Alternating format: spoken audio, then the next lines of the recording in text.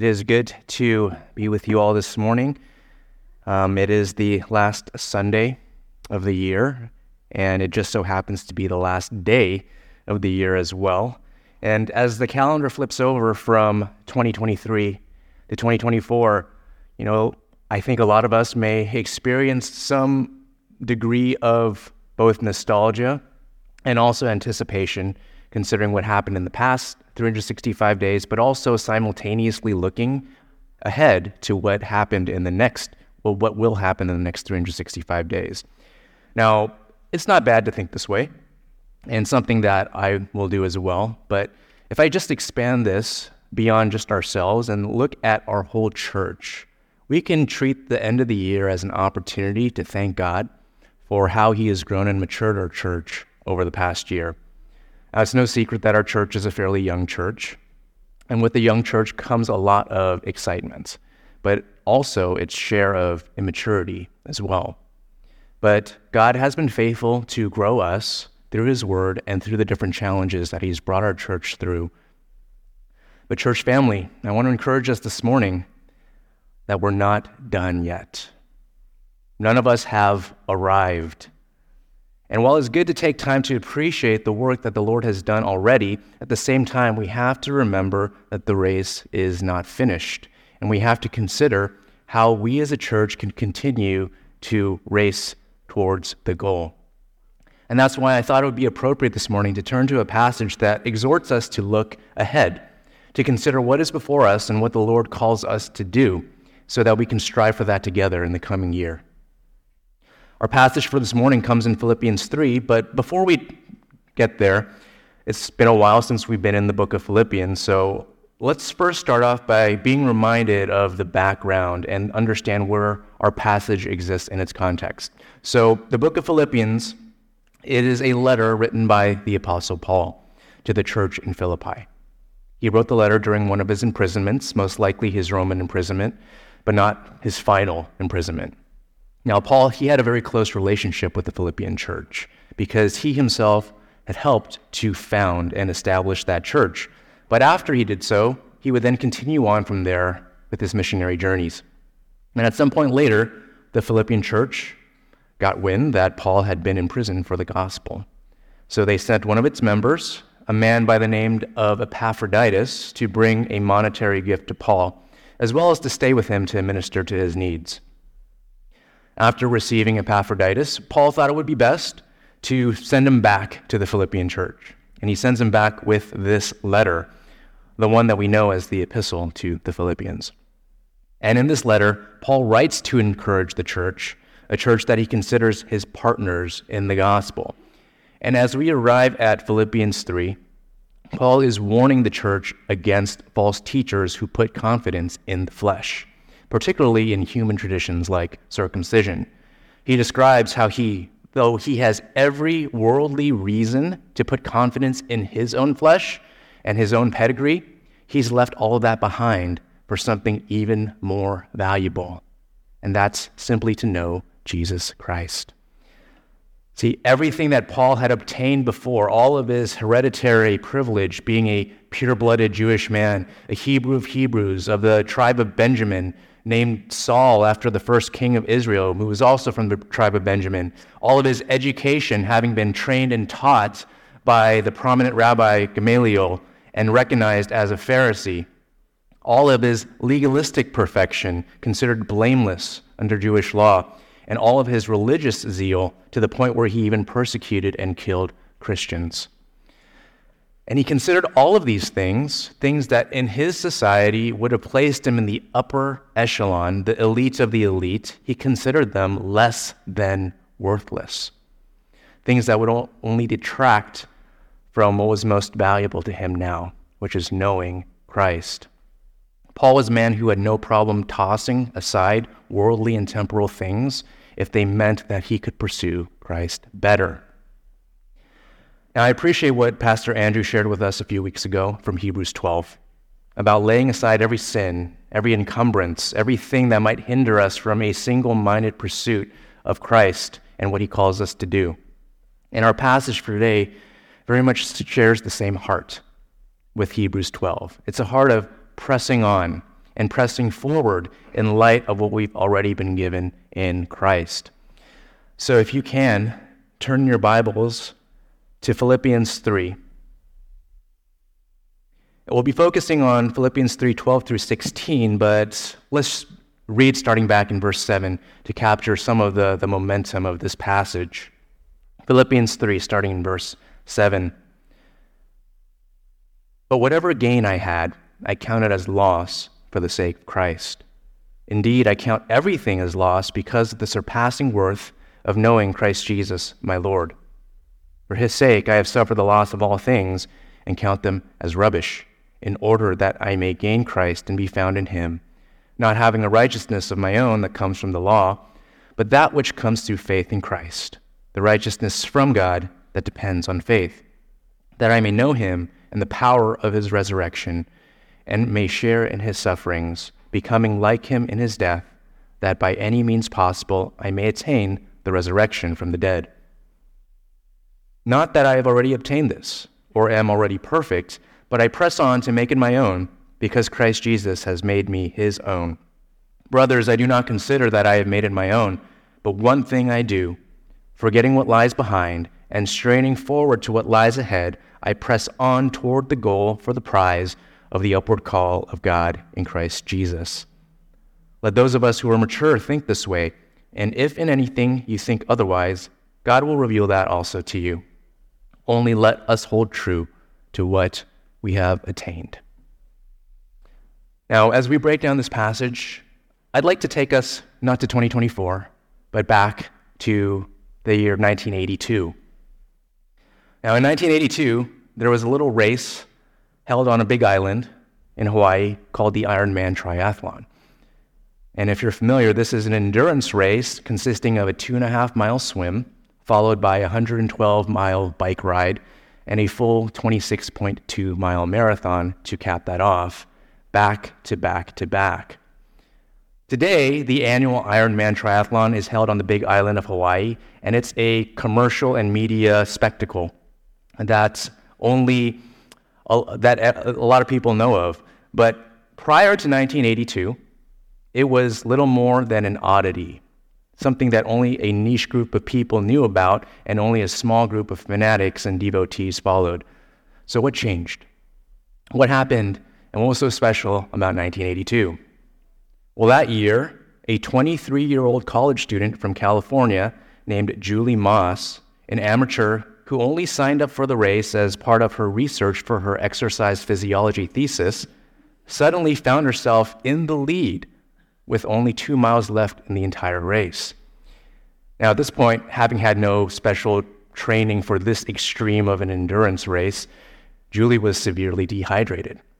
But having come so far, she resolved to push ahead and win the race. And as she stumbled forward, she eventually slowed to a walk, and with just 15 feet to go in a race that had spanned over 140 miles and had taken over 11 hours up to that point, her knees buckled and she staggered, collapsing to the ground. Now, a crowd of race volunteers swarmed her to attend to her. The professional athlete who had been in second place for most of the race passed her unknowingly, and she finished the race in first place. But what happened next has become etched as a seminal moment in triathlon lore. Julie Moss, having lost first place and unable to get back on her feet, clearly still delirious and needing medical attention, she got on her hands and her knees, and not even being able to lift her head up to look forward, she crawled along the ground for the remaining few feet to pass the finish line. Now, viewers around the world watched this, mesmerized and in disbelief as NBC's Wide World of Sports broadcast what has become known as the Crawl of Fame, the 15 feet that changed the sport from a niche curiosity to a multi-million-dollar industry and brand. To this 23-year-old college student, it didn't matter how far she had gone up to that point. It didn't matter that she had accomplished what she had accomplished or achieved in that race up to that point, or how she had already wildly exceeded any expectations that were placed on her. It didn't matter how embarrassing it was or how painful it was. to crawl on the ground in front of live TV cameras. Her goal was simply to keep moving forward until she finished the race. So, church family, regardless of where you happen to be in your Christian walk, whether you are just at the beginning or if you're 15 feet away from the finish line, you're not done yet. Saved and justified, yes, but complete and finished? No. And it's my goal and my intention to encourage all of us this morning, myself included, that Christ's desire for us is not to remain as we are, but to continue to press on towards the goal for the prize of the upward call of God in Christ Jesus. And that's what I would like to offer us today. Just 3 encouragements as we press on towards the goal. 3 encouragements as we press on towards the goal. The first is to remember that we are in progress works of Christ. We are in progress works of Christ. We see this in verses 12 and the first part of verse 13. It says, "Not that I have already obtained this or am already perfect, but I press on to make it my own, because Christ Jesus has made me his own. Brothers, I do not consider that I have made it my own." If you're a believer this morning, you've been given so much in Christ. You've received forgiveness for your sins. You've received faith and regeneration and repentance and justification and adoption into the family of God. You are a new creation, given a new heart with new desires, and you have the Holy Spirit indwelling you. You've received so much that you might be tempted to think that you're done, that the race is over, that there's nothing else necessary, and that you can just sit back and enjoy the rest of your life, and then we die and go to heaven. Yes, we have received so much in Christ. It's true, and yet it is equally true that we are incomplete. Paul himself says that he has not already obtained this and that he is not perfect. So what's Paul talking about there? What is this that he has not obtained? Well, whenever you see words like this or that or it, these ambiguous pronouns and words that refer to other things, your best bet is to look at the section directly preceding.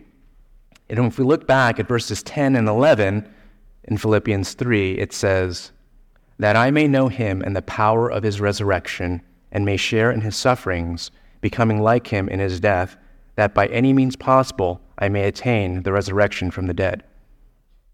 Now, are these things that Paul has not obtained already?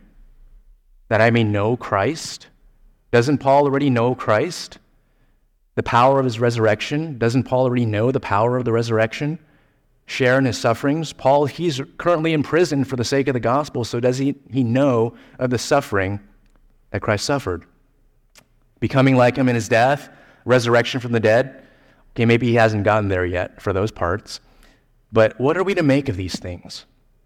Now, Gordon Fee, in his commentary on Philippians, says, "What he has not yet obtained, therefore, is the eschatological realization of the goal expressed in verses 10 to 11. The kind of knowing of Christ that will only be his when he is attained unto the resurrection from the dead." You see, when Paul talks about wanting to attain the resurrection from the dead, he doesn't just mean that he wants immortality. He's not, some Spanish conquistador looking for the fountain of youth so he can live forever. That's not what's going on here. When scriptures talk about our resurrection, it is not just talking about being alive for a very, very long time, but it comes in the context of the consummation of our relationship with Jesus Christ. When the scriptures talk about our resurrection, it's specifically connected to the culmination of our Christian journey, where we're raised to be with Christ, freed from the corrupting effect of sin on our mortal bodies, where we can then fully enjoy unhindered fellowship with our Savior, unhindered by our sin and our flesh. Put in other words, it's when we're completed, when we're no longer in progress, but finished works in Christ. And yes, Paul does know Christ. Paul already has eternal life. Yes, Paul has fellowship with Christ and union with Christ. But what Paul desires that he has not obtained yet is to know and share in Christ fully, when he has been perfected and completed, freed from even the presence of sin in his fallen flesh. He wants to be resurrected so that he can be with Christ and in his presence, finally made perfect, finally completed in him. Because when we are resurrected, our body of sin, it's done away with. And we are raised free from the corruption of sin. When we're raised, we can finally know Christ as we are meant to know Christ. And Paul confirms this when he goes on to say that he has not yet been made perfect. The idea of perfect here is really the idea of being completed or finished, like a finished product.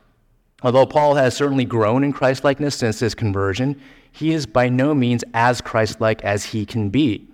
And he won't be until he is raised, as Christ was raised. And keep in mind, this is the capital A apostle, Paul. He's expressing that he is not done yet. The apostle Paul, the one who received a direct vision of Christ and heard an audible voice speaking to him, the one who gained the trust of all the other apostles and became an apostle himself, the one from whose pen flowed most of the New Testament. That apostle Paul did not consider himself done yet. At the time that Paul wrote this letter to the Philippians, it was likely around 30 years after his conversion on the Damascus Road. We might assume that by the time he wrote this book, he had already achieved and he had already attained everything that there was to achieve and attain, and that he had arrived and that he was done, that he was a finished product. But no, he says he is a work in progress, that he has not obtained it. And we know he's not talking about obtaining conversion because he was already converted. This idea of not having obtained completion is the description of someone who has already been saved, regenerated, justified, but still has a ways to go. You see, what Paul longs for and what he desires and strives for isn't just a way to avoid hell. He's already got that. What he's looking for and striving for is more and more and more to be more like his Savior. He wants to be mature in Christ. Paul's not satisfied to just receive hell insurance or a pardon from the penalty of his sin. He wants to grow and mature in Christ and to get closer to completion. Now, I don't know if anyone here would consider ourselves perfect, but how many of us are satisfied with our spiritual maturity to the point where there's no longing or desire to know more of Christ and to become more like him? The desire of Paul and of every believer ought to be to see Christ fully formed in us, where we're so utterly changed and transformed that we reflect the character and the desires of our Savior. Our desire should be to be mature in Christ. You see, you can have a relationship with Christ, and you can be justified through faith, and you can still be a baby with a lot of growing to do. About a month ago, our second daughter, Mia, turned 1 year old. She is 100% alive, and she is 100% our child. She doesn't need to grow to be more alive, and she doesn't need to grow to be more our daughter than she already is. In that sense, she is already completely who she will be. But in a different sense, no one would consider her mature or complete. Anyone would recognize that a 1-year-old has a lot of growing to do.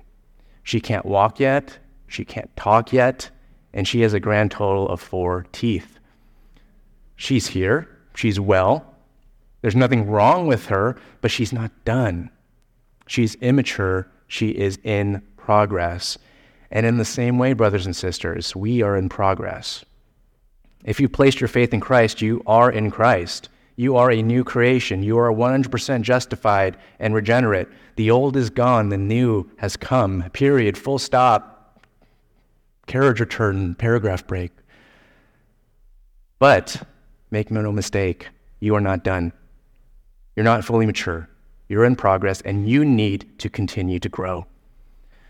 You're not yet who you ought to be. Right now, you are not yet who you ought to be. 1 John 3, verse 2, it says, "Beloved, we are God's children now." And what we will be has not yet appeared. But we know that when he appears, we shall be like him, because we shall see him as he is. We are already God's children, but we are not yet like him in the way that he intends for us. So why do we need to continue to grow? Why can't we just be satisfied with what we are? I thought we're supposed to be content, right?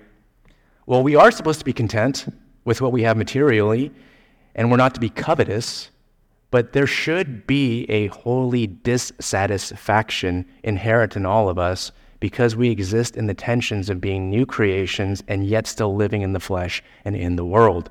A tension between the new self that we're declared to be and the old self that still clings to us. Why can't we just be content with where we are? Well, Paul says that he presses on to be more like Christ, and the reason he does that is because Christ Jesus has made him his own. And the way the ESV phrases it here, I know most of us use ESV, it obscures a little bit the idea that Paul is expressing. If I switch over the NIV briefly, it says, I press on to take hold of that for which Christ Jesus took hold of me. It implies that Christ saved Paul for a purpose, and that purpose is the same thing that Paul is striving for now. Christ saved Paul for a purpose, and that same thing is what Paul is striving for now. Paul belongs to Christ. His life is not his own to do with whatever he pleases, but it belongs to Christ to do whatever pleases Christ. Let's not lose the comparison there. Paul strives to know Christ because that is precisely what Christ saved him for.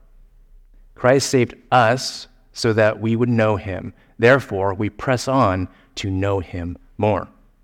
And that perfectly encapsulates the life of the believer. We are Christ's. We belong to him. We are one with Christ and we're united with Christ. And now we press on because of who we have been made to be in Christ. We press on because of our new identity. We press on because of our relationship with him. Our striving towards Christ-likeness is a response to the relationship that Christ has already initiated with us. If you're in a relationship with someone, you should want to love and serve them, shouldn't you? For those of you who are engaged to be married, Matt and Josephine, I'll pick on you because you're right there. When you get married, you get to love and serve one another, right? But what does it say about you if you say, well, we're already engaged. I don't really need to do anything for you right now, right? No, the reason you're engaged is because you love one another and you want to pursue that. You don't use engagement as a reason to not pursue one another, right? I think you can all recognize just how nonsensical that line of thinking is. But yet, when it comes to our relationship with Christ, how many professing Christians think this way? Well, I'm already saved. I already have a relationship with Christ, so I don't need to press on or strive to grow in holiness, grow in my knowledge of his word, obey his commands. I have enough Jesus in my life, thank you. I have enough of his word. I have enough fellowship with him. I have enough holiness. No, we are to press on because we have a relationship with Christ. He made us his own, and he made us his own for a reason. We were made his so that we could be like him. We were made his so that we could be like him. Romans 8:29, you all know this verse. For those whom he foreknew, he also predestined to be conformed to the image of his Son. We're meant to be like Christ. That's what we're supposed to be pressing on for, to be conformed to Christ. And that brings us to our second point for today. We are to press on towards the prize. We are to press on towards the prize. And we see this in verse 13b, the second half of verse 13 and verse 14. It says, but one thing I do, forgetting what lies behind and straining forward to what lies ahead, I press on toward the goal for the prize of the upward call of God in Christ Jesus. So in our passage, Paul uses the word translated as press on twice. This is a word that describes a pursuit of something or a chase of something. And it's actually a word that's more often used in the Bible to describe persecution or hunting someone down, much like Paul persecuted or hunted down Christians before he was saved. Now he is persecuting or hunting down Christ-likeness. Paul is not sitting idly by, just going about his life. Oh, if I grow in Christ-likeness, great, but if not, oh well. This is not a passive pursuit. He desires it so much that he is actively going after it, and he is doing so with full fervor. He is going all out. So how do we do so? How does it look like to press on? Well, Paul gives us some detail in these verses. In verse 13, he says, forgetting what lies behind, and then straining forward to what lies ahead. So we'll go through each of those. Firstly, there's that aspect of forgetting what lies behind. For Paul to press on, he had to actively leave everything that he had previously regarded as gain. The things that he had placed his confidence in, he had to let them go because while they served the goals and the desires of his old self, they hindered the goals and desires of his new self. And this isn't true for only Paul, but for every follower of Christ. When we become a follower of Christ, we are a new creation. We no longer hold dear the things that serve the goals and desires of our old selves, but we let go of them to the degree that they hinder the goals and desires of our new master, Jesus. For each of us, there are things in our past that keep us from growing in Christ as much as we could. And we can be so distracted by things of the past that it hinders us from moving forward. For some, those things are the sins and the idolatries of our old self, the things that we regret and the things that we struggle with, the sins that entangle us, to borrow the terminology from Hebrews 12. And we can get so focused on our sin that we look backwards in the past, and we look inward at ourselves rather than looking towards Christ and the forward direction that he calls us to. For others, it's past successes and past confidences, things that we trust in and we rest in rather than our daily dependence and pursuit of Christ. Things that might not be bad in and of themselves, but things that can overshadow and impede our progress. Our tendency is to go back to the things we know, is it not? The things that we're comfortable with and the things that we are confident in, where we have experienced success. My productivity, my ability to figure out and problem solve, my ability to work harder, or my connections, or even my Christian worldview and upbringing. Whether the things are sins or fleshly confidences, if they are distracting from our growth in Christ, if they are encumbering us, then we should leave them behind. Paul tells us to leave it all behind because that is not where we are heading anymore. Now, when I got married to Joanna, I left behind my single life. No more midnight runs to Taco Bell. I moved out of the Yukon house. How sad would it be if I kept my room at Yukon and kept going back there after marrying Joanna? Again, there's nothing inherently wrong with Taco Bell. It's tasty. There's nothing inherently wrong with Yukon House. There's some nice guys who live there. But I left it behind. Leave it behind, brother. That's not your life anymore. When we're called to leave behind, it could also be past growth. Okay? It could also be past growth. Sometimes our hearts are so prone to wander that we can put our confidence on what we've done even after we're saved. Have you heard the phrase, yesterday's home runs don't win today's ball games? Well, the same idea applies here too. No matter what you've accomplished in ministry last year, or how much you've learned and how much you've grown in Christ up to this point, you have not yet been perfected, and you are still called to pursue Christ today. I don't need to study this part of the Bible. I already studied that. I don't need to rely on the Spirit. I can just do this on my own. I grew that one time in Bible study last year, so I don't need to do the homework this time around. I shared the gospel last year, so I don't need to do that this year. I attended this conference before, so I don't need to go again. I don't need this training. I've already learned that. We can't even put our confidences in the past growth or how obedient we were yesterday. Christ calls us to obedience today. Parents, you'll know this well. Many times you'll ask your kids to do something, and they'll respond that they obeyed last time. I'll ask Evie to wash her hands, and she'll respond that she did it last time. Good. Now do it this time. Many of us are relying and resting on yesterday's obedience, yesterday's faithfulness, yesterday's growth, and assuming that we're still walking well with Christ because of it. Don't look to the past. No one who puts his hand to the plow and looks back is fit for the kingdom of God. Look forward. Not only look forward, the text calls us to what? Strain forward to what lies ahead. Not only are we to leave behind our old life, we're to do so that we can move positively in the other direction.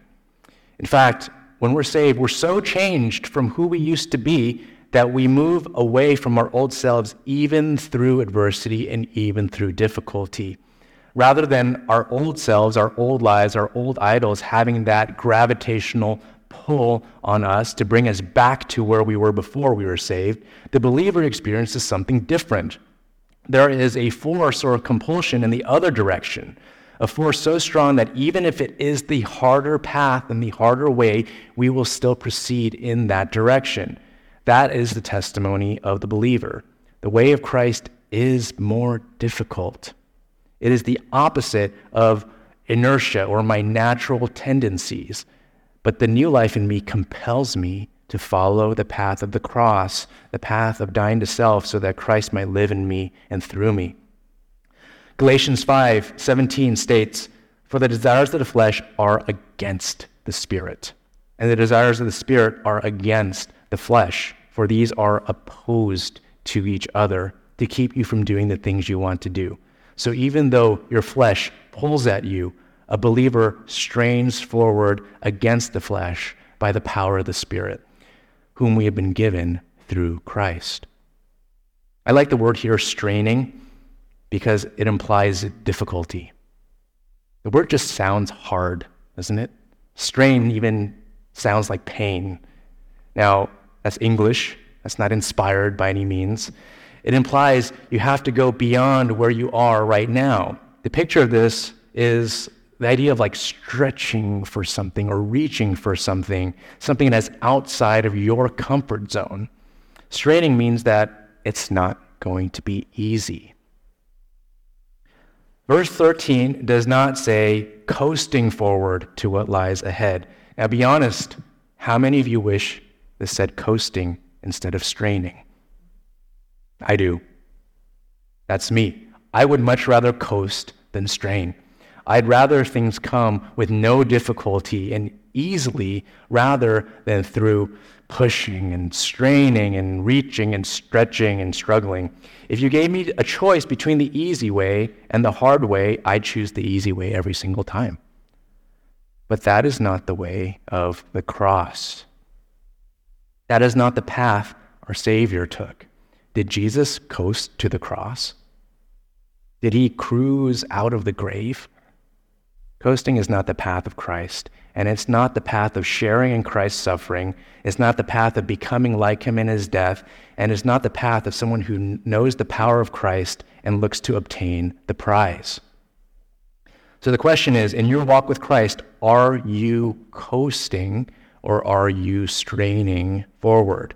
Because if you're coasting, it's likely the flesh is exerting more control in your life than Christ is. If you're coasting, it's likely that the flesh is exerting more control in your life than Christ is. In your Christian walk, how many of you are coasting along with some past momentum, pointing at past growth or what you learned a few years ago or an experience that you had a while back, a spiritual high or maybe some dramatic conversion story instead of what Christ calls you to do right now? Yes, we can thank God and appreciate all the ways that he has grown us and brought us along to this point, and we need to do that, just like it's appropriate for us if we look at all the work that God has done in our lives and our church this past year. But are we satisfied with that? Because we're not done yet, and God calls us to move forward. If we're satisfied with how much we know of Christ, how much we're like him now, how much we're pursuing his will now, what does that reveal about our heart? What does that reveal about who he is to us and the extent of our love for him? There's another passage in which the Apostle Paul uses very similar language to this. That's actually the only time in scriptures, other than this, where the word prize is used.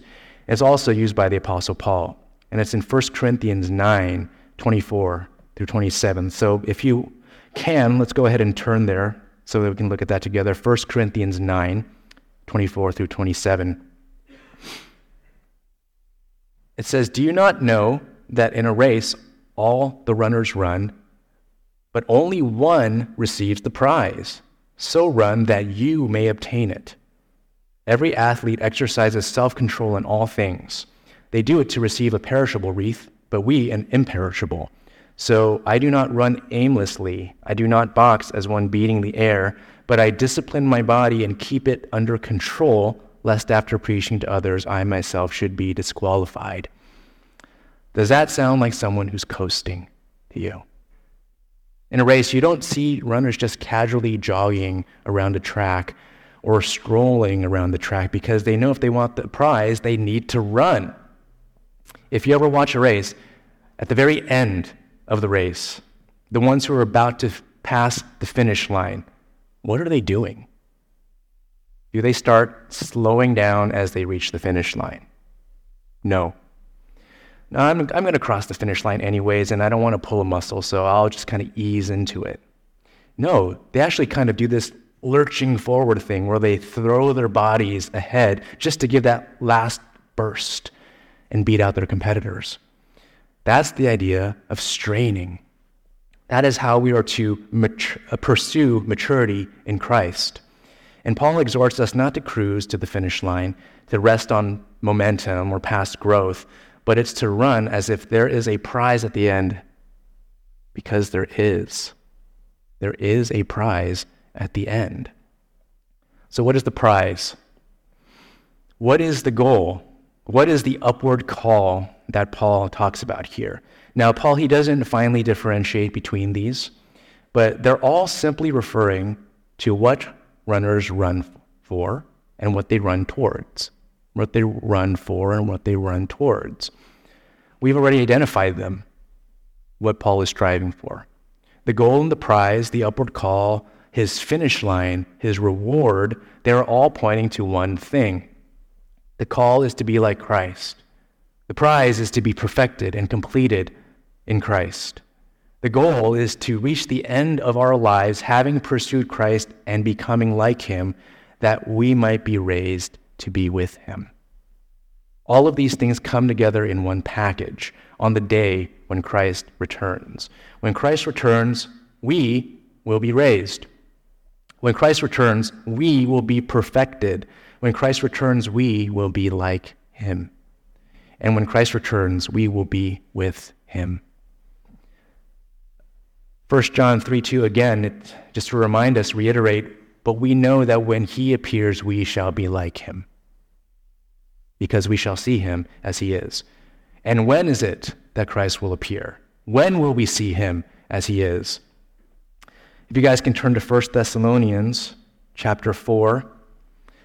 1 Thessalonians 4, verses 16 to 17.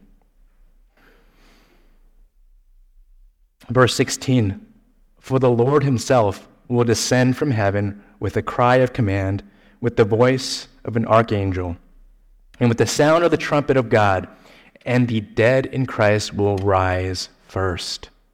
Then we who are alive, who are left, will be caught up together with them in the clouds to meet the Lord in the air, and so we will always be with the Lord." It's talking about the rapture.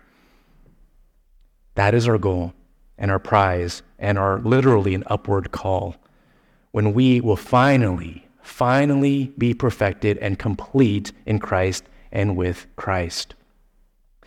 Brothers and sisters, even though we are all different people with different personalities and different circumstances, different gifts, we do not have different goals and different prizes. We all have the same goal and we all have the same prize.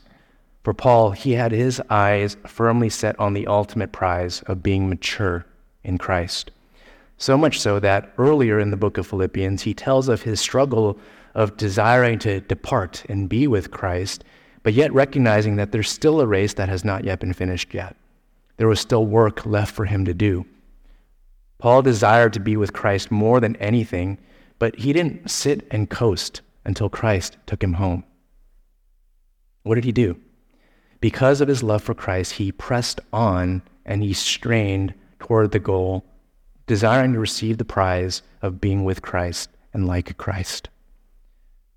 The church family, that is a prize that is worth running for, worth straining for, worth pressing on for. And this is the perspective of those who are mature in Christ. And that's our last point for today. We are to keep a mature perspective. We are to keep a mature perspective. And we see that in verses 15 and 16. It says, "Let those of us who are mature think this way. And if in anything you think otherwise, God will reveal that also to you. Only let us hold true to what we have attained." Thus far, Paul's focus has been on his own striving and his own perspective on growing in maturity. But in verse 15, Paul shows us that this is not just his own personal perspective that he's talking about. It's not just a testimony of his desire to grow in Christ, but it is one that we are all called to.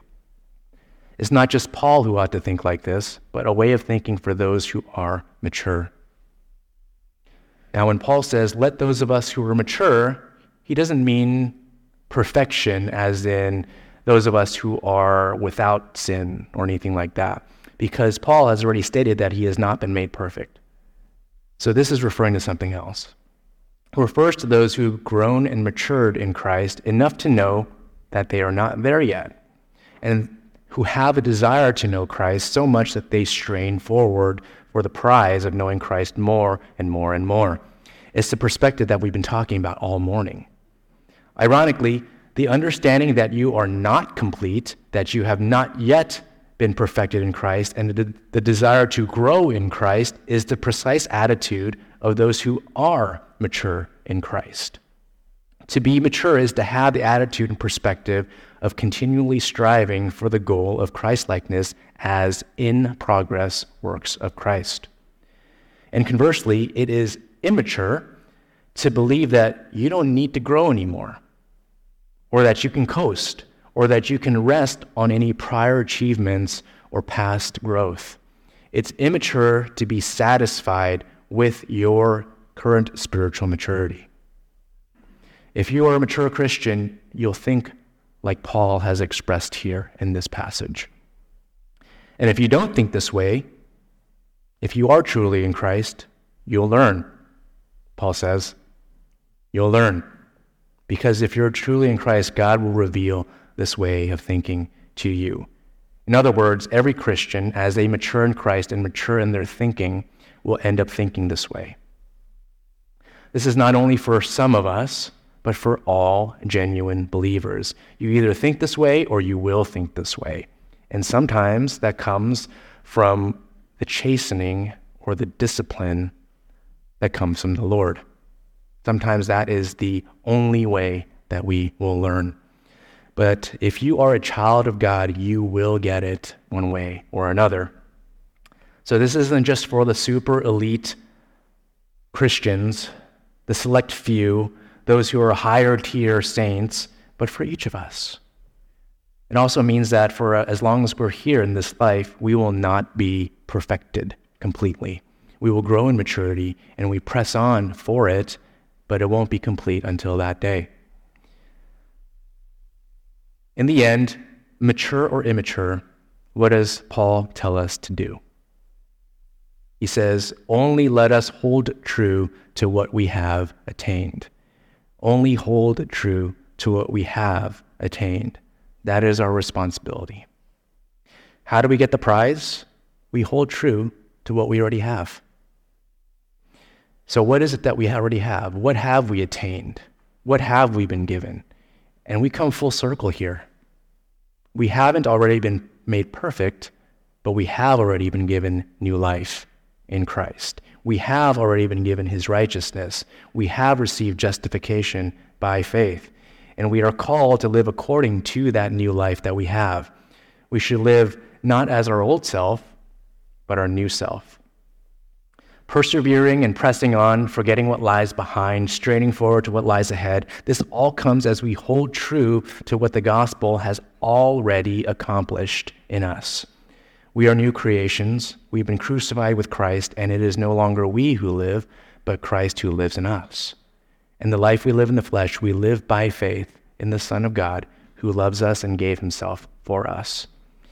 The reality that was accomplished when we were saved is that our old self has died and that our new self is in Christ. And we grow and mature by holding true to this new identity and not our old identity. And this means, yes, you must leave behind your old identity, your old self, and everything that served the goals and the desires of the old self. For Paul, he gave us a list of what that was for him in verses 4-6. But what is on your list? What's on your list?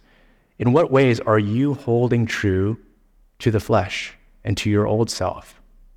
Your education, your investments, your relationships, your career experience, your Christian upbringing and pedigree. They're rubbish. Literally, they're dung. Things to be thrown away and not things that should compete with your love for your Savior. I've never wrestled with whether or not I should keep one of my children's soiled diapers. It's never been a consideration for me. And in comparison to Christ, these things shouldn't even cross our minds anymore as something to be valued. If they don't contribute to your maturity in Christ, they actually detract from it. And Paul counts those things as a loss. Why are they a loss? Well, they're a loss because they're not the prize. They pale in comparison. And if these things don't help you attain the prize, it's a loss. They are encumbrances, hindrances to our ultimate goal. So church family, as we turn the calendar to 2024, I want to offer us one last encouragement. We are not done. We are not like Christ as we would want to be, but we have a promise. We have a promise that Paul himself gave to these Philippian believers, and it's in Philippians 1, verse 6. And I am sure of this, that he who began a good work in you will bring it to completion at the day of Jesus Christ. Our confidence is not in our ability. How hard can I strive? How hard can I press on? How much can I suffer? That's not where our confidence is, although we do need to do those things. That's not where our hope is. Our hope for 2024, and also our hope until the day Christ returns, is that God will complete the work that he began in us.